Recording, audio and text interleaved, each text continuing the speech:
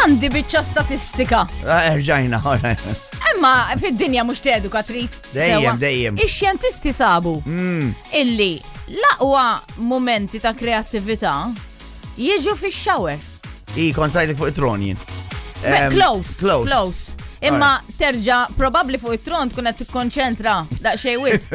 Mbagħad inti. Le, ma tantx. Għax ħanfehmek, inti meta jkun qed jaqal ilma fuqek, tkun xi ħaġa regolari fejn inti literally ma tantx hemm bżonn brain power biex tuħu shower.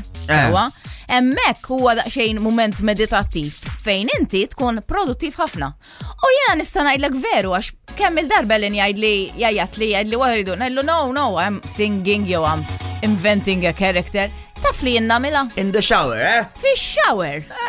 Jiġuni l-idea. Jew noqgħod niprattika script u nara s-sanajt. You know when sata li m'għandix taqsam, this is a physical thing, this is a bit more astrological. Jiena meta jkun hemm full moon. Meta jkun hemm full moon, moħħi imur hyperdrive u nibda nimmaġina affarijiet. Issa kkalkula meta ġej next full moon. U mmur naħdu shower. Fis-sens intħu waħda u jieħu oħra. Sewwa, u mbagħad niltaqgħu u naraw daxxej il-programm ta' wara kemm ikun tajjeb. It's a date. Instead of vera goffa and I threw up in my mouth a bit. Vibe FM.